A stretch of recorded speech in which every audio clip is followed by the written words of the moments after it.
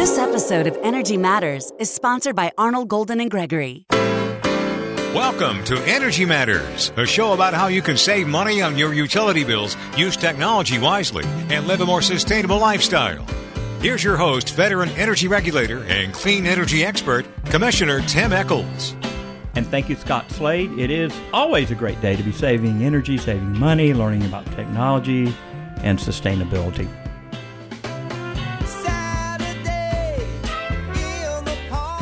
In the studio with me today, John Knoll, my usual and regular expert, Good morning, co-host, former state representative, geek extraordinaire. How you doing? I'm doing mighty fine. I'm kind of looking forward to saving some money and learning some more about sustainability. And we have another sustainability geek expert in the studio with us, regular guest, Andrew Saunders, the sustainability officer for Athens-Clarke. Good morning. How you doing? Yeah. You guys doing some exciting things around the county and North Georgia these days? Yeah, we most certainly are. We've got projects related to water, energy, transportation, solid waste diversion. We've got a lot of stuff happening across our organization. Do you find it hard to educate taxpayers on what you're doing? Are they paying attention to these things? Education is always going to be an ongoing effort. And in fact, sometimes I've had people ask, like, well, why are we still educating? It's, first of all, there's always some new technology or program that's happening. And then secondly, is that's really how you change culture. Yeah, education is important. And here, in Athens, home of University of Georgia, I would love to see us continue to grow, sustainability education, try new things. I mean, that's what universities do, right? Mm-hmm. They do research, they test things. Sometimes they work, sometimes they don't. You guys have, you've used solar thermal, mm-hmm. right? You guys have added solar at a wastewater treatment plant. Mm-hmm. What are some of the other cool projects y'all have done? So we've got a industrial type compost facility that we use for landfill diversion, where we're making compost that citizens and businesses can get. That's actually pretty cool. Yeah. I'd like to drill into that one when you wanted to. I've actually been out there and seen the thing and how they turn it over with a front end loader. And actually, I sponsored it. My sign's out there. They got a little banner, Tim Eccles. So, and Christian Is there Baskin. any manure related to this operation? I hope nobody's thrown manure on my sign. Oh, okay. Not that operation. Oh, okay. Sorry. Wrong operation. Go ahead. Tell us more. Excuse me. We also are working on developing a water reuse system where right now water comes from the river. You drink it, you flush it, we treat it, we put it back in the river. Very wasteful. What we're looking at is after we treat it, instead of going directly back to the river, can we go to some non-potable uses? Can we send it to industry or to irrigation or other things so that we make more efficient of that water use of that water once and it's come charge out? them a little less for that water. That is correct. Not virgin water. Andrew, we've had on the show Rex, who was involved, Rex Hamry, who was involved in the NCR building downtown, and cool building. Being able to pull the water off of the top of the building and in the gutters and all, and they put it in that big cistern and flush toilets with it because that Atlanta water is really expensive. Do you envision a day when more buildings, even in Athens, have water flushing toilets and being used in ways where folks aren't having to use treated water for that? Yeah, most certainly, because you get double benefits. You get double economic benefits because it cuts down on your stormwater utility fee and saves you from having to buy water from the community. And then you also get the added benefit of it cleans the waterways because you're not having water run directly off of parking lots into local rivers, and that's a major source of pollutant. Mm-hmm. What are some things that people can do at home to save water? I mean, obviously, if you're brushing your teeth, I know this sounds really simple, but, you can just have the water trickle or turn it off, right, John? That's you right. do that in the shower. You actually turn the water off? I do it when I'm brushing my teeth. So I brush, once I get it going, I just turn off the water, do the teeth brushing, then turn the water back on. That's a simple thing. But in the shower, you wet yourself down, then you turn it off, soap up, all this kind of thing, turn the shower back on. It is a simple orchestration. Later in the show, we're going to have the folks from Cox Enterprises, Cox Conserves, Cox Automotive on the show. And one of the things they do with Ride Clean is they have developed a way to clean a car with just 1 gallon of water. Mm-hmm. And that certainly saves a tremendous amount. What are some of the other cool things y'all have done?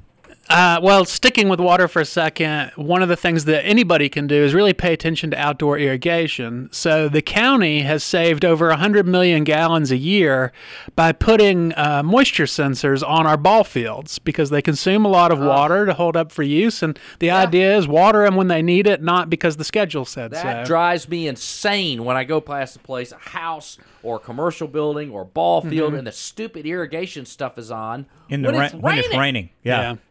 It ought to be criminal. I think, the state-of-the-art irrigation systems obviously have it, but it's something that folks don't think about. Irrigation water is very expensive. And so I live in Jackson County, and the new house that we have, which is a used house, doesn't have an irrigation system, and I am very glad because it was $12 just for the meter charge right before I used a single drop of water. And then it seemed like, wow, if I watered my yard a couple of times a week, it was going to be $100 for a monthly bill, and that's just a lot of money. When we designed our garden at my house, I said, look, I don't want to xeriscape this thing, like in Arizona, just cactuses and stuff. But I mean, I want plants that are low water consuming plants. And I bet you dollars to donuts that your horticulture people and certainly the schools are thinking about that. Yeah, interestingly, I started my career with our landscape division, and so we had a policy to put in landscapes outside of ball fields. Our landscapes were not to be watered after the first year. So we give them enough water to install, and then it's a little bit of sink or swim. And what we found is that our landscapes don't need water after the first year. How about that? If you're okay with things getting a little crispy during peak drought, then don't water. And I don't water in my own personal yard. Right. A shout out to the Department of Natural Resources for their work, and we talked about this before, working with Coca-Cola, getting the old syrup barrels. These aren't 55-gallon drums. I think they're 30, 35, subject to check. They do a course where you can pay $25. You come to the DNR facility or the school. They provide the drills, the drill bits, everything you need, and they give you a little kit, and you create a water barrel that can plug into your gutter system. Right. And then you can use that water to water plants. John, don't you do something like that with your air-conditioned water? Exactly right. In fact, the graphic illustration on YouTube, I have a little video called Sticking It to the Man. You can Google John Knoll Sticking It to the Man. And there's what we've done is we have some 300 or 400-gallon, 500-gallon tanks. I bought them for $50 a piece. Elevated them with concrete blocks, capture the water off the gutter. And next thing you know, you have elevated, pressurized rainwater that you can use in your garden. And you do 2 of those, and you're done. Yeah, and you've got, a nice garden. And one of the things about people in Athens-Clarke County, they love gardening. We've got the botanical gardens here, and we've got folks that really just enjoy being outside and take great pride. Even Coach Dooley, our former athletic director and football coach. He loves hydrangeas. He's big. I think he's a master gardener. He is. And so there's a lot of interest in that. Well, guys, I got a couple of questions from folks, and I wanted to have you chime in on these. Here's the first one, and maybe, John, you start this, and then you, Andrew. Should I buy LED bulbs at a Home Depot or a Lowe's, and when should I replace them in my home? Meaning, should I let the others burn out, the old bulbs, or should I just go ahead and replace everything? Great question. I tell even my family members, they're like, you must buy things cheap, because I have a company that does LED retrofits and things like that. I can't buy some of these bulbs as cheaply as Home Depot can. So the little A lamps, the Edison light bulb, which you typically have in your table lamp, those are so daggum cheap now. What, $1, less than $1. Good light quality. You can choose the color types. You don't like it, you can take it back. It burns out right away, you can take it back. It's easy. They got good prices. They got good selection. Lowe's and Home Depot or Ace or some of these other companies are your best solution. Now, which ones do you choose?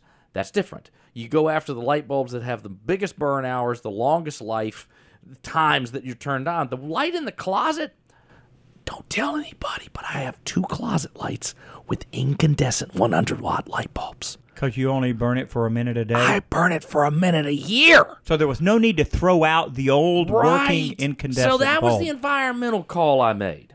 Yeah. I said, I'm just not going to do it. And yet, you walk into my warehouse and I got 10,000 light bulbs in there. So it's really about how much they're being utilized, and then which ones do you prioritize first. And I find Lowe's and Home Depot to be great resources. What about you, Andrew? I know you've done a lot commercially. Let's talk about the residential piece and then go to the commercial. So as John touched on, it's really two factors as to when you replace them. One is how much energy is that bulb using? If it's a little guy and a lamp, you can probably wait till the existing bulb fades out of its useful life. Like a compact fluorescent that's versus right. an 18-watt compact fluorescent, you're going to go with a 10-watt LED. That's right. You got an 8-watt pickup. That's right. But if it's a large tube light, like in a garage or a workshop, those things pay themselves off much faster. The second component is how much are you using it? So even if it's a large tube light, if you're kicking it on twice a year, it probably doesn't make a lot of sense to put $15, $16 into it. Just let it fade and then buy the new one. But if you've got even a smaller light that you're using a lot, that might be one you evaluate. We've talked about my 12 for 12 challenge on this show. Where, you might refresh our listeners. Yeah, let me refresh you all out there about what my 12 for 12 challenge is.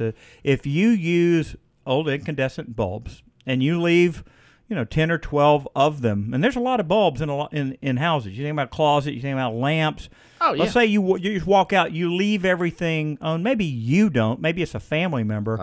And you wind up spending about an extra $12 per week, John. Whoa. Per week. Okay. So, folks, you want to save money on your energy bill, turn off the incandescent bulbs. And we've just told you don't necessarily have to go throw these things away. Move them to a place where they're not used that often, a closet, whatever, and then replace them. Well, we're going to help you save money. Stick around. We're going to continue this conversation with Andrew Saunders and John Noel.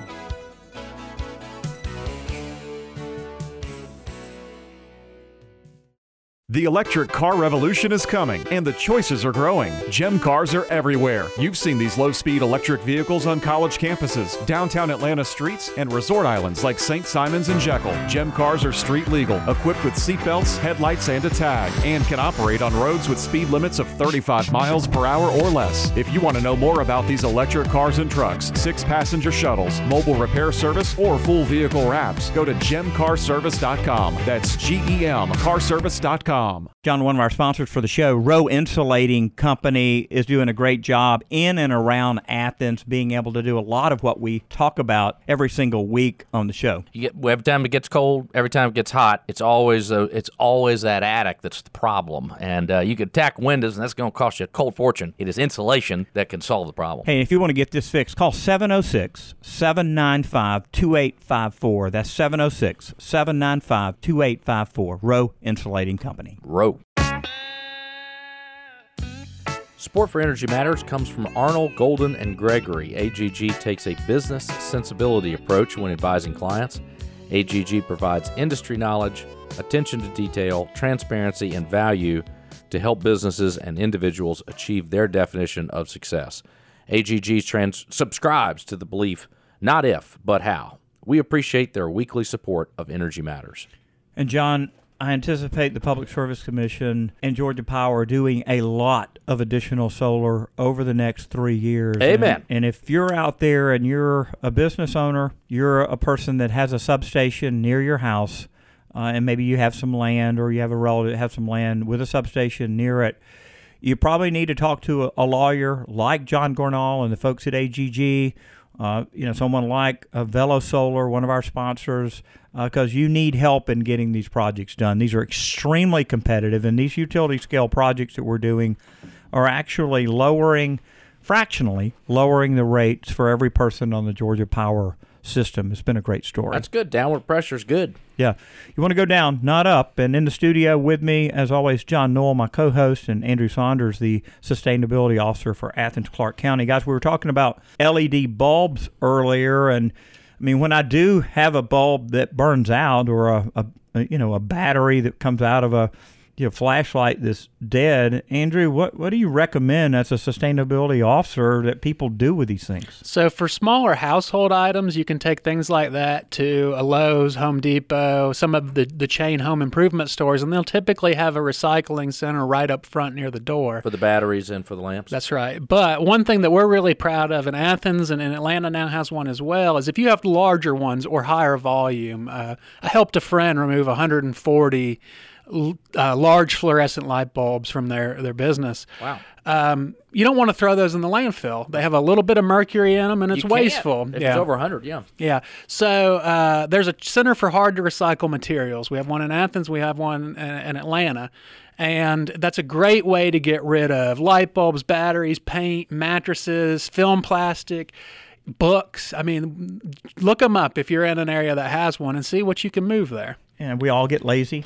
Where do I keep this until I can have the time to go? I mean, do you have a special bin or a box in your home or at your desk that you I have a very pretty trash bag. I know that sounds silly, but I just have a bag. We hang it up because we do a lot of film plastic. We have children, and things just come wrapped in that kind of flexible, stretchy plastic. Yep, terrible. So we throw that all in there. Typically, there'll be a smaller box for batteries and print cartridges, things like that. For me, it's about a once every 2 month trip to for the Center to Hard to Recycle Materials, and they'll sort it out right there, take it off your hands, and make sure it's disposed of. Well, we talked about the 12 for 12 challenge about light bulbs for homes, and we shared a little bit in the last segment about businesses and replacing lights. Let's talk about even a bigger scale, like a county. Mm-hmm. Like you're responsible for the sustainability practices and implementing those here in this county, but we have listeners all over the state and the country. Are there challenges associated with doing this on such a grand scale as a county? It really just comes down to pace. So I consider energy conservation in a large scale for our organization. It's a target-rich environment. We got a lot of light bulbs. We got a lot of buildings. We've got some inefficient uses. And so what I just have to be careful of is that we prioritize the things that are most impactful first, and that we make sure we do most of ours with in-house staff to make use of our taxpayers' resources. Make sure that we really pace it out so that we don't burn out our staff or we don't ignore other maintenance needs while we're doing it. So I'm a person. I'm listening to this show somewhere in Georgia, and I'm seeing things around my county that maybe should be changed. What do you do? What do you do as a citizen? Where do I start in being able to give an idea to a person, and will they even listen to me? I would offer two things. First is I encourage everybody to have a relationship with their elected officials, and that relationship should start before you quote-unquote need something. Let them know who you are, let them know that you care, and that you can help. When it comes to influencing change, of course, talking to elected officials is a good start, but you can also have those relationships with government staff. The best work that I do comes with champions that just emerge. Anytime I have somebody that says, I would like to work on A or B, and I'm here to help, we can do something with that. Wow, John, my first appointed position was on the mosquito committee in the city of Norcross. Now you think, wow, right this is crazy. From whence he came. We had a particular person in Norcross. Actually, they were on the city council.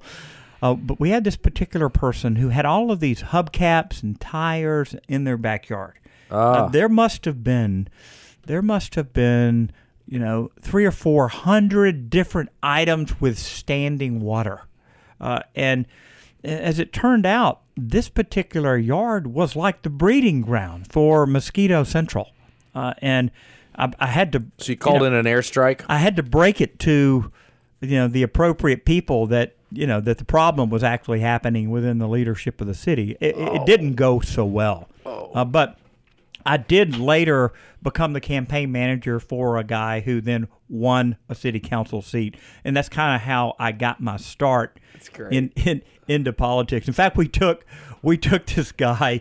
His name was Andre. I won't give his last name. He had a Spanish first name and a Polish last name. He had a British accent. Oh my gosh! He had sold drugs in Jamaica. It keeps getting as better he and better. immigrated from London. Okay. So he lived, by the way, in Norcross on the wrong side of Buford Highway. There was kind of a wealthy, politically, influenced really? side in old Norcross, the old money, the old influence. And then there was this transition side with a lot of apartments and rental houses. He lived over there. Oh, right? the other side. And so, and by the way, he was a hairdresser in Buckhead. And he had curled permy hair, and he homeschooled. And by the way, he was running against the town plumber who had been on the city council 6 different terms and had worked on every toilet in the town. How are you going to beat the plumber? Yeah. And he was running against the guy that owned the train depot with a nice little restaurant there. And another former council member who owned the gas station where people came in and gassed their car. So I'm running this really unusual candidate against these people. And by the way, we only have a total budget of $800, right? Oh, and so, well-funded campaign. And so we came up with this plan to buy the voter list and to cross-reference 3 different city voters lists with people that had voted in every one of those city elections. And I said to Andre, we're going to every one of these houses twice. And we're going to send every one of these people a personal postcard, handwritten, hand-addressed, hand-stamped, and we're going to rent the ice cream parlor in downtown Norcross, and we're going to give free ice cream away to anybody that wants to come and meet you. And in the end, my Buckhead homeschooling hairdresser from the wrong side of the tracks became the city councilman by 14 votes. That's fine. He beat the plumber. Hey, John, the plumber was so mad after the runoff and the vote was announced. The plumber went out and got in his truck and burned rubber out of the city hall. he was so mad. It took me years to rebuild my relationship with the plumber. I had to hire him to come into my house. When I did everything I could to rebuild it after beating him. But to Andrew's point, getting to know your elected officials is, John, you've been a state representative before. How important is it for constituents to reach out and tell you what they're thinking? It is critically important because you don't know. I'd go to the neighborhood meetings, I'd talk to people, but you don't really know unless they live in the neighborhood and they're doing this stuff. And so they would come to me and they'd say, we care about, for example, noise barriers, and we need noise barriers along the interstate. And I didn't know that. I didn't know you needed it there. And they bring you down. So these people are the people for elected officials. They are the constituents. And often, as elected officials, we don't hear from the constituents. We darn sure hear from the lobbyists. Yeah, let me give a shout out to public school teachers and private school teachers who work with student councils, who help kids understand the very rudimentary part of being an elected official, getting elected to student council treasurer. Or student government. Yeah, any kind of student government. That even was at a big deal for me. I at did the student university. government. Yeah. I ran a guy's race for student government. These kind of things help students understand the nature of being an elected official. And of our democracy. And how it works. We are blessed in this country, really, to have people elected to all kinds of things. We have really thousands and thousands, tens of thousands of offices across the country. Some of them are as small as... Most of them are not influenced by the Russians.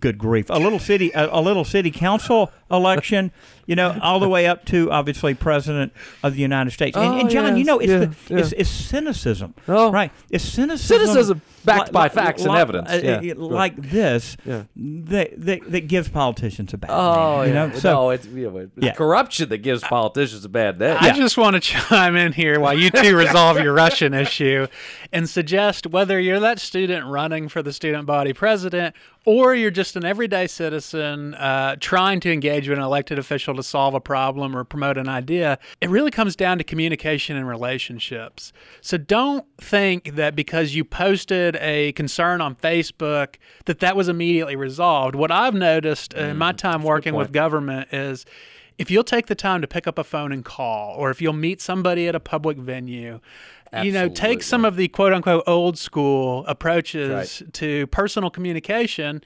and you'll probably get a more meaningful result. Wow, completely agree with that. Good stuff, John. When we come back, I want to take some more questions. I want to get into a little bit about flex fuel vehicles and E85. A lot of folks have flex fuel vehicles. I think it's hocus pocus, and I want you to tell me why it's not. Yeah, I'm going to tell you why it's not. I want us to talk about HVAC systems and some savings that folks can have. First off, tell me what HVAC stands for. And get into the time of use rate, and we'll talk about that. I'm Tim Eccles.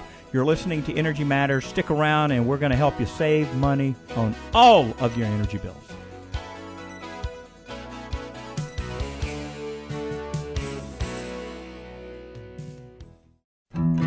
Gas South believes in the difference we can all make, like the difference in putting people first and showing that you care. For us, our difference is saving people money with our best rates and no deposit, and the difference we make in our community by taking care of our friends and neighbors and giving back 5% of our profits to help children in need. Learn more about what makes us different at gassouth.com. Gas South. The difference is good. Everyone has tough times in their life. By checking the Project Share box at the bottom of your utility bill, you can make life a little easier for your neighbors. Your $1, $2, or $5 checkoff is matched by the utility and then used by the Salvation Army to help folks having a tough time paying their energy bills. It's that easy. Join PSC Commissioner Tim Eccles and many others by donating via your power bills this year. See more by clicking projectshareinfo.com. And thank you. This episode of Energy Matters is sponsored by Velo Solar. Support for Energy Matters is provided by Velo Solar, founded in 2007 by Mark Bell and Chuck Clark. Over the years, Velo has designed, engineered, and built medium to large-scale solar projects all over the country. Velo also has designed and integrated a monitoring software platform called Power Info. Power Info is a smart grid software that has the ability to measure everything in your building that either produces or pulls energy. Sounds like my kind of deal. Yes. Solar, lighting, HVAC, water, even steam for industrial processes allows your customers to increase their energy efficiency. For more info, velosolar.com. Yes, VELO solar.com. John, so much technology. I've got Andrew Saunders from Athens-Clarke County, the sustainability officer, in the studio again with us. So much cool technology coming from. I mean, I'm always seeing you look at your phone and look at what your solar's doing, on your house, and and so you're using that technology. I think about smart meters on all of the Georgia Power homes and how that smart meter communicates with the mothership about 6 times a day. Just a quick blast saying, "I'm working." I'm working. Yeah, right. I'm not out. I'm not out. And I've got high demand. This house is really demanding a lot, and maybe they need to allocate more in this area or something. Yeah, we've got smart inverters that are coming. And on solar arrays, we've got smarter solar panels. If you think about, Andrew, those solar panels at your wastewater treatment plant, those things are pretty smart. I mean, they move during the day, right? That's right. They track with the sun. Tracking on an east-west axis that allows them to produce more energy. And how much more do you reckon? I think it's about 15%. That's significant. Yeah, it definitely helps our bottom line. And what about like, the actuator or the little motor? Mm-hmm. Aren't y'all using some different technology on that? Yeah, so instead of going with an electric mechanical system or even a hydraulic system, we used a pneumatic system. So it uses compressed air and kind of these little pillows that are used to manipulate the panels back and forth. Another really cool thing about that is when there's a storm, if there's a lot of high weather, there's a sensor that tracks that, and the panels will go completely flat, so you don't have wind load issues on them. Wow. And then we can make them completely up and down when we need to mow around them. Wow. And most people, most citizens, I would guess, that live in Athens-Clarke County will never venture to the wastewater treatment plant. Well, now let me correct you. So on your own, no, it'd be hard to stumble into one, although you're welcome to come. And we have had people visiting, but one really cool thing as it focuses around education is our water conservation office gives at least a tour a month on one of our water plants where citizens and students and teachers can come out and learn about it. Here in Athens. And now we have this one where we can fold in energy, renewable energy with that tour. Wow.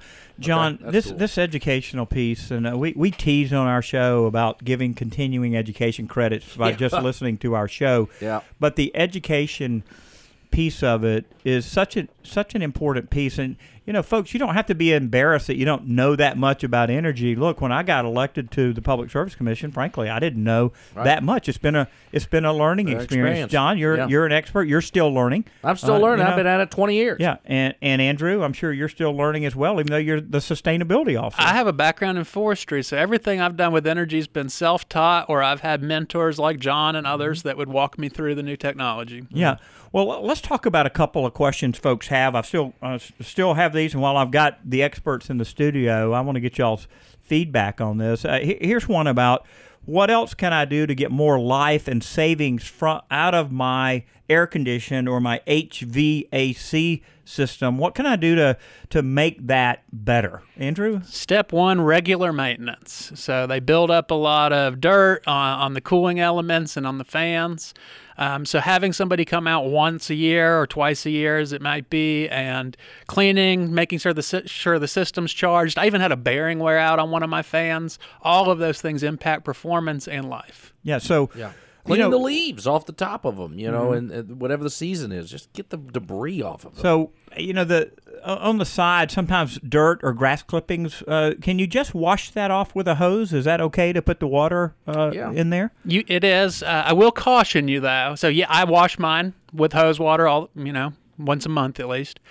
But there are some somewhat snake oily kind of salespeople that are promoting systems that put water on those full time to make them more efficient.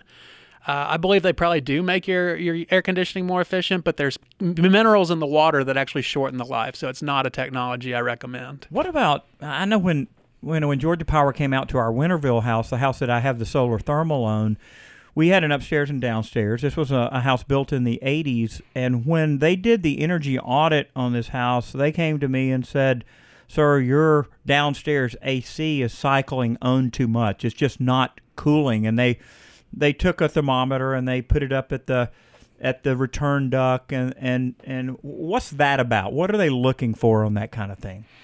It's kind of strange, but with the new variable speed drives and compressors, some of the most energy used is on startup. And then once the system's running, it becomes much more energy efficient. And so they're correct. If you're hearing your air conditioning cycling off 10, 12, 15 times an hour, that's a lot. You might want to check it out. Mine maybe does 2 or 3 runs an hour. So remember those starts and stops, just banging that engine with every time, wham, wham, wham.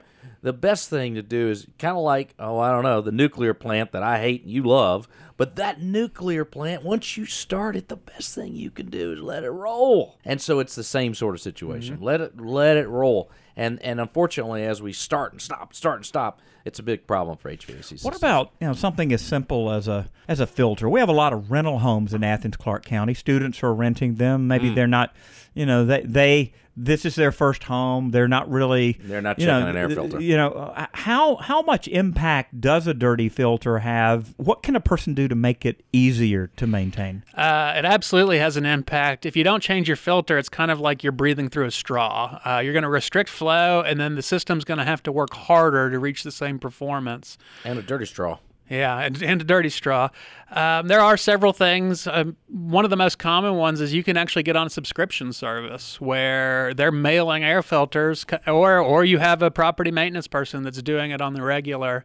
There's also some deeper volume filters. So instead of having the 1-inch depth, they're 3, 4, 5 inches deep, and those allow more surface area, so they have to be changed less frequently. I would hit the maintenance thing too again. I was recently at a family member's house, and their concrete pad, because of some rain stuff, had shifted and was tilted.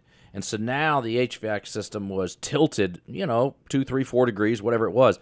Well, the motors are designed to be flat and level, and as that tilts, it throws them off, and it will degrade the life much more significantly of a tilting HVAC system than not. And that costs a lot of money, so you might want to fix that. And a cautionary tale, as somebody who had a motor go out on the fan of their compressor, all of the HVAC equipment is constantly getting better, which means if you have an 8 or 10-year-old system, it's hard to get parts. So when my fan went out, I had to custom order parts, and it was actually a kind of a hybrid swap-in. I couldn't get the original motor back. Here's one about fans. Do ceiling fans or box fans help the performance of my AC or help me keep my house cool in the summer? Yeah, absolutely. Well, I mean, I grew up on a farm, and we didn't have air conditioning when I was really young, and even then we only got it up in one part of the house. Fans were the key. The air movement, making sure you turn them so that they go in the right direction for winter or for summer. But yes, fans are key. What do you think, Andrew? I mean, I'm seeing more and more like distribution centers, warehouses that are unair conditioned. They have some really large fans, and they're telling me, yeah, our employees like it. It cools us down a couple of degrees, even though we don't have air conditioning. Yeah. I mean, look at the way the human body's built. We perspire, and then it's actually the air movement across that carries away the heat. So the fans are very useful. Right. And I will make a shameful admission. Whole house fans, attic fans as they're sometimes called, the industry has moved away from that. I think it's a mistake. I do too. I think it's a mistake. There's some evidence that is an inefficiency because it's a direct connection between a conditioned space in your house and an unconditioned space in your attic. I know. But I'll tell you, my house is really well insulated because I've had that energy audit. In a spring and fall, I can flip on that fan for 20 minutes in the morning, cool the house or warm it up if I need to, and it'll stay that temperature most of the day. So even if it's inefficient, I like it. Yeah, that's interesting. A lot of different schools of thought on those things. Yeah, so last question about this time of use rate, time of day rate, real-time pricing. It's called different things. I know Georgia Power has it. They call it the nights and weekends rate. Walton EMC has it, Jackson EMC. Most every utility has this. Is this something that folks should consider? And Andrew, break it down for us because it is a complicated topic. It's complicated, but the idea is simple. When the energy is more expensive for the utility to produce, you're going to pay more for it. And when it's cheaper for the utility to produce, you're going to pay less. So for residents, it's going to be in the summer between 2 and 7. You're going to pay more for any energy you use, but the whole rest of the year, it's going to be substantially cheaper. So if you have some technologies to help manage that, if you can pre-cool your house before 2 o'clock, if you can move your dishwasher cycle, or if you have solar, it's a fantastic tool. And even for businesses, I manage our energy portfolio for the city of Athens. We're planning on putting at least $5,000 in savings this year just by moving some programs to time of use.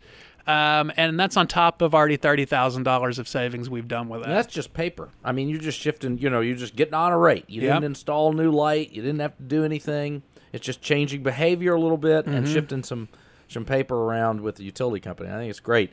I do the same thing. I shift everything I can to the nighttime. I'll say this as a finality on that usually you think if you use more energy, you're paying more money. But if you're on a time of use rate, you can actually use more energy and pay less money. You got to check it out. Well, I'm Tim Eccles. You've been listening to Energy Matters. We've had Andrew Saunders and John Knoll in the studio. Stick around, and we're going to talk about a very cool program with some Cox Enterprises folks.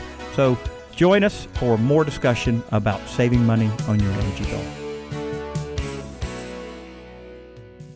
You've heard about Gem Cars on Energy Matters, made by Polaris in Anaheim, California. These street-legal, small electric vehicles go where golf carts are not allowed. Equipped with seatbelts, headlights, optional doors, and a tag, Gem Cars and trucks are perfect for shuttles, corporate, or college campus use. In fact, Georgia Tech has over 100 of them. The new generation Gems have many options when selecting the battery type, onboard chargers, and enclosures to suit the climate. Go to gemcarservice.com to find out more. That's GEMcarservice.com. Hey, it's Commissioner Tim Eccles, host of Energy Matters. I want to tell you about Kevin Rowe and Rowe Insulating Company. If you need insulation anywhere within 60 miles of Athens, Georgia, you need to call 706-795-2000. 2854. It's important, isn't it, John? It is the most important thing you can do in your house. It's the low-hanging fruit of everything that we talk about on Energy Matters every single week. That's exactly right. Yeah, call 706-795-2854. That's 706-795-2854. Rowe Insulating Company. Get comfortable.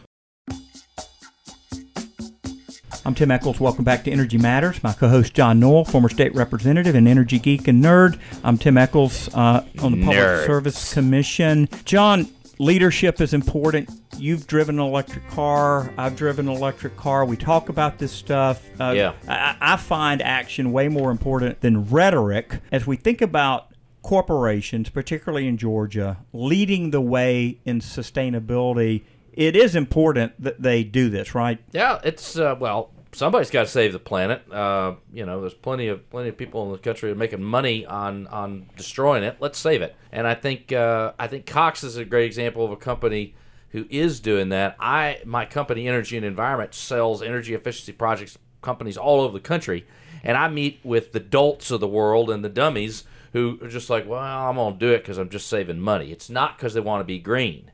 With an entity like Cox, who started this thing a long time ago in the mid-2000s, I think 2007, they said, I want to be green. Oh, yeah, and then there's energy savings and money savings.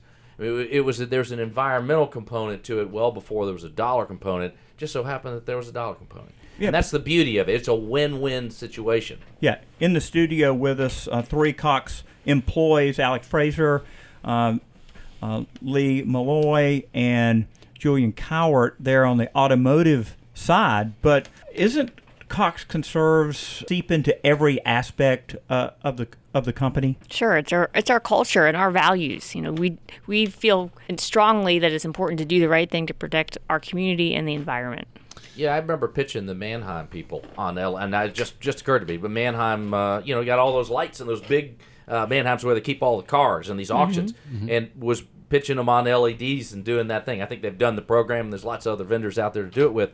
But the idea is they took a 1,000-watt metal halide, of which they had 1,000 or 10,000 of them, and they converted it to a 300-watt LED. So they saved 70% of the energy, which the coal plant didn't need to generate, and all these other things. So they have these huge impacts that they can make at these huge facilities. And think about this, John. Yeah. Think about dealers coming to the auction to buy their inventory, looking up at these lights and going, man, what kind of lights are those? Yeah. And the influence that's true. that you have from putting solar panels on the auction, right, or using a water reclamation facility like right. Cox has done right. at their auction. Let's talk about some of these projects that you guys have done. There have been so many, and I just appreciate the leadership that you all have taken. Share with me some of the examples. Sure. So we've got 40 alternative energy projects going on currently, and we've invested over, say, $100 million in the last 11 years in Cox Conserves. But we have projects that affect water reclamation, eco-friendly transportation, some in waste management, whether it's parking deck solar canopies, recycling groundwater, and rainwater for cooling towers. She's got a shuttle services. She's got 8 sheets. You name it. You got all single space, 4-point type, and it's a whole bunch of projects. Yeah. I've seen a number of these sites. Obviously, I haven't seen them all, and I'm friends with the folks down there that run the program, and so I've really tried to use Cox's sustainability program as a way to get other companies to follow suit. And because Cox is helping people figure out how to do it in a sustainable way, and that means financial too, John. That means being able to make the thing work financially. What I gauge from what you said is they're spending basically $10 million a year doing this stuff, and then those projects begin to pay for themselves, and they create more funds. And so it sort of snowballs at that point. Julian, you had something you were telling me about. Yeah, there's a number of things that are going on with Cox, and we live it every day. Whether it is, all of our facilities have low or no flow toilets. You get used to that. I frankly forgot how to flush a regular one after being there for 6 years. Or it's it's a number of things. Whether it's large things like the tire recycling you discussed, or the investment in companies like Ride Clean, who can clean a car with less than a gallon of water, and that makes a real difference as you move forward. And I worked at the cable company for a long time. They drove initiatives in the industry by requiring our vendors to have low or no packaging in what they are delivering. That's both a financial boon to them and to us for not having to pay for all that, and it helps the world. We live it every day, and that's what I've come to really respect about working at a place like Cox. Is they don't brag about it. They don't run up a flag that talks about what they do. But I can tell you that having walked in and out of all these buildings for the last 6 years, it means a great deal, and it just becomes breathing to us. Georgia owned, Atlanta owned. That's good. Yeah. So John, you think about their Sandy Springs headquarters. They compost out of that cafeteria out there. That's a cool building. They're Lots of composting natural light. all of that food. We talked about composting here. There's so many different aspects of this, and I want to help companies in Atlanta just get started. I don't necessarily want to cast judgment on anybody. Oh, here. I'll cast judgment. I'll let you cast judgment. I'm ready to cast some judgment. Yeah. I think there are so many companies that are screwing this up, and they have so much opportunity. Millennials want green companies. Millennials want green products. People want EVs. People are ready for a change. The people are. It's the knuckleheads that are running many of these companies that don't see it. Well, we've got to. We don't have to, but for example, they don't see it. Hey, we certainly have to help people take a baby step, dip their toe in the water. And one of the things that you can do to dip your toe in the water is put an EV charger at your business. I remember going down to Chick-fil-A to their corporate headquarters. They didn't have any EV chargers at the time, and I walked some of the executives around and suggested places that they could put them. Now, at the time, they only had one person driving an EV, and they didn't see, well, we don't really have any.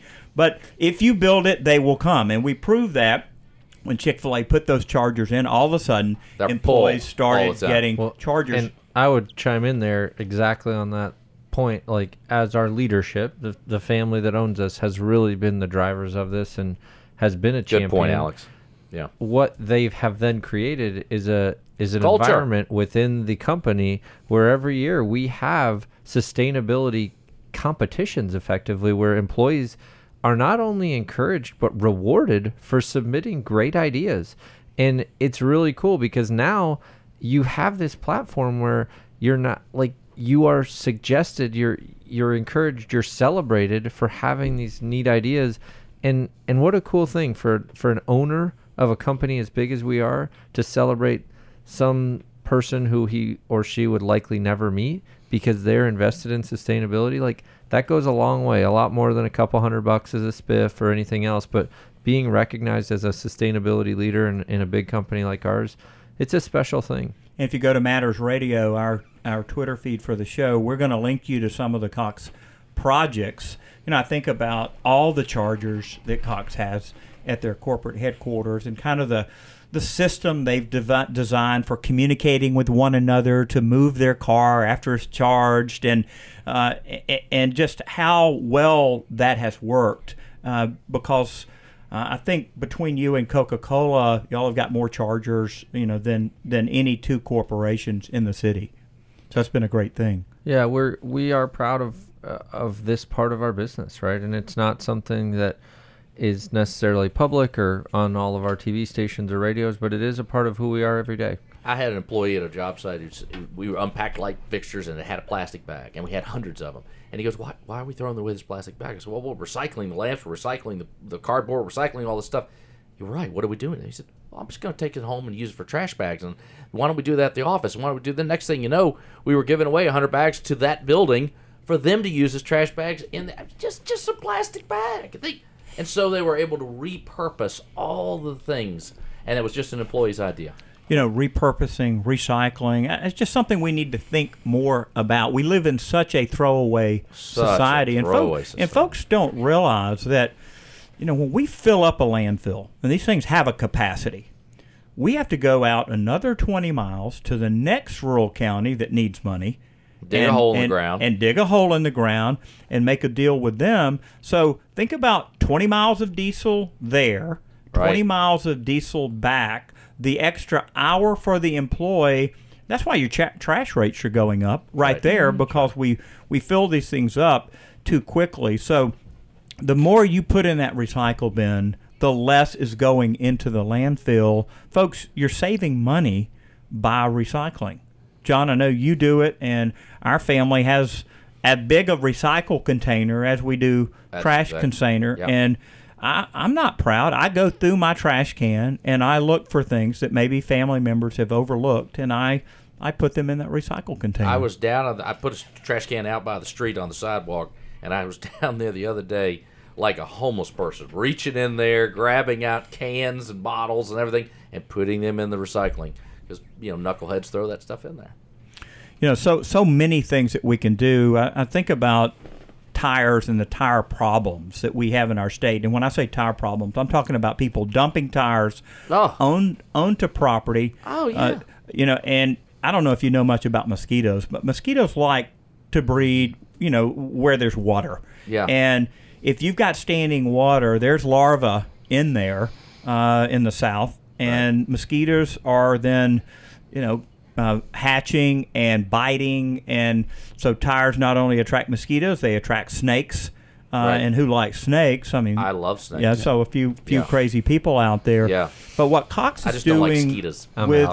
what Cox is doing with snake. their tire. Let's get back to sustainability, Sorry. So what Cox is doing with their tire pyrolysis center down in Nahunta, Georgia, is basically taking an oxygen-free environment, and they're not disposing of tires into a landfill. They're not burning tires. They're actually reducing them to their original compound. How cool is that project? Yeah, it's been phenomenal. And I think as we look to the future too, that EV, back to the EV concept, EV battery recycling is a great opportunity for us as a business and a community and you all think industry. you may be doing that?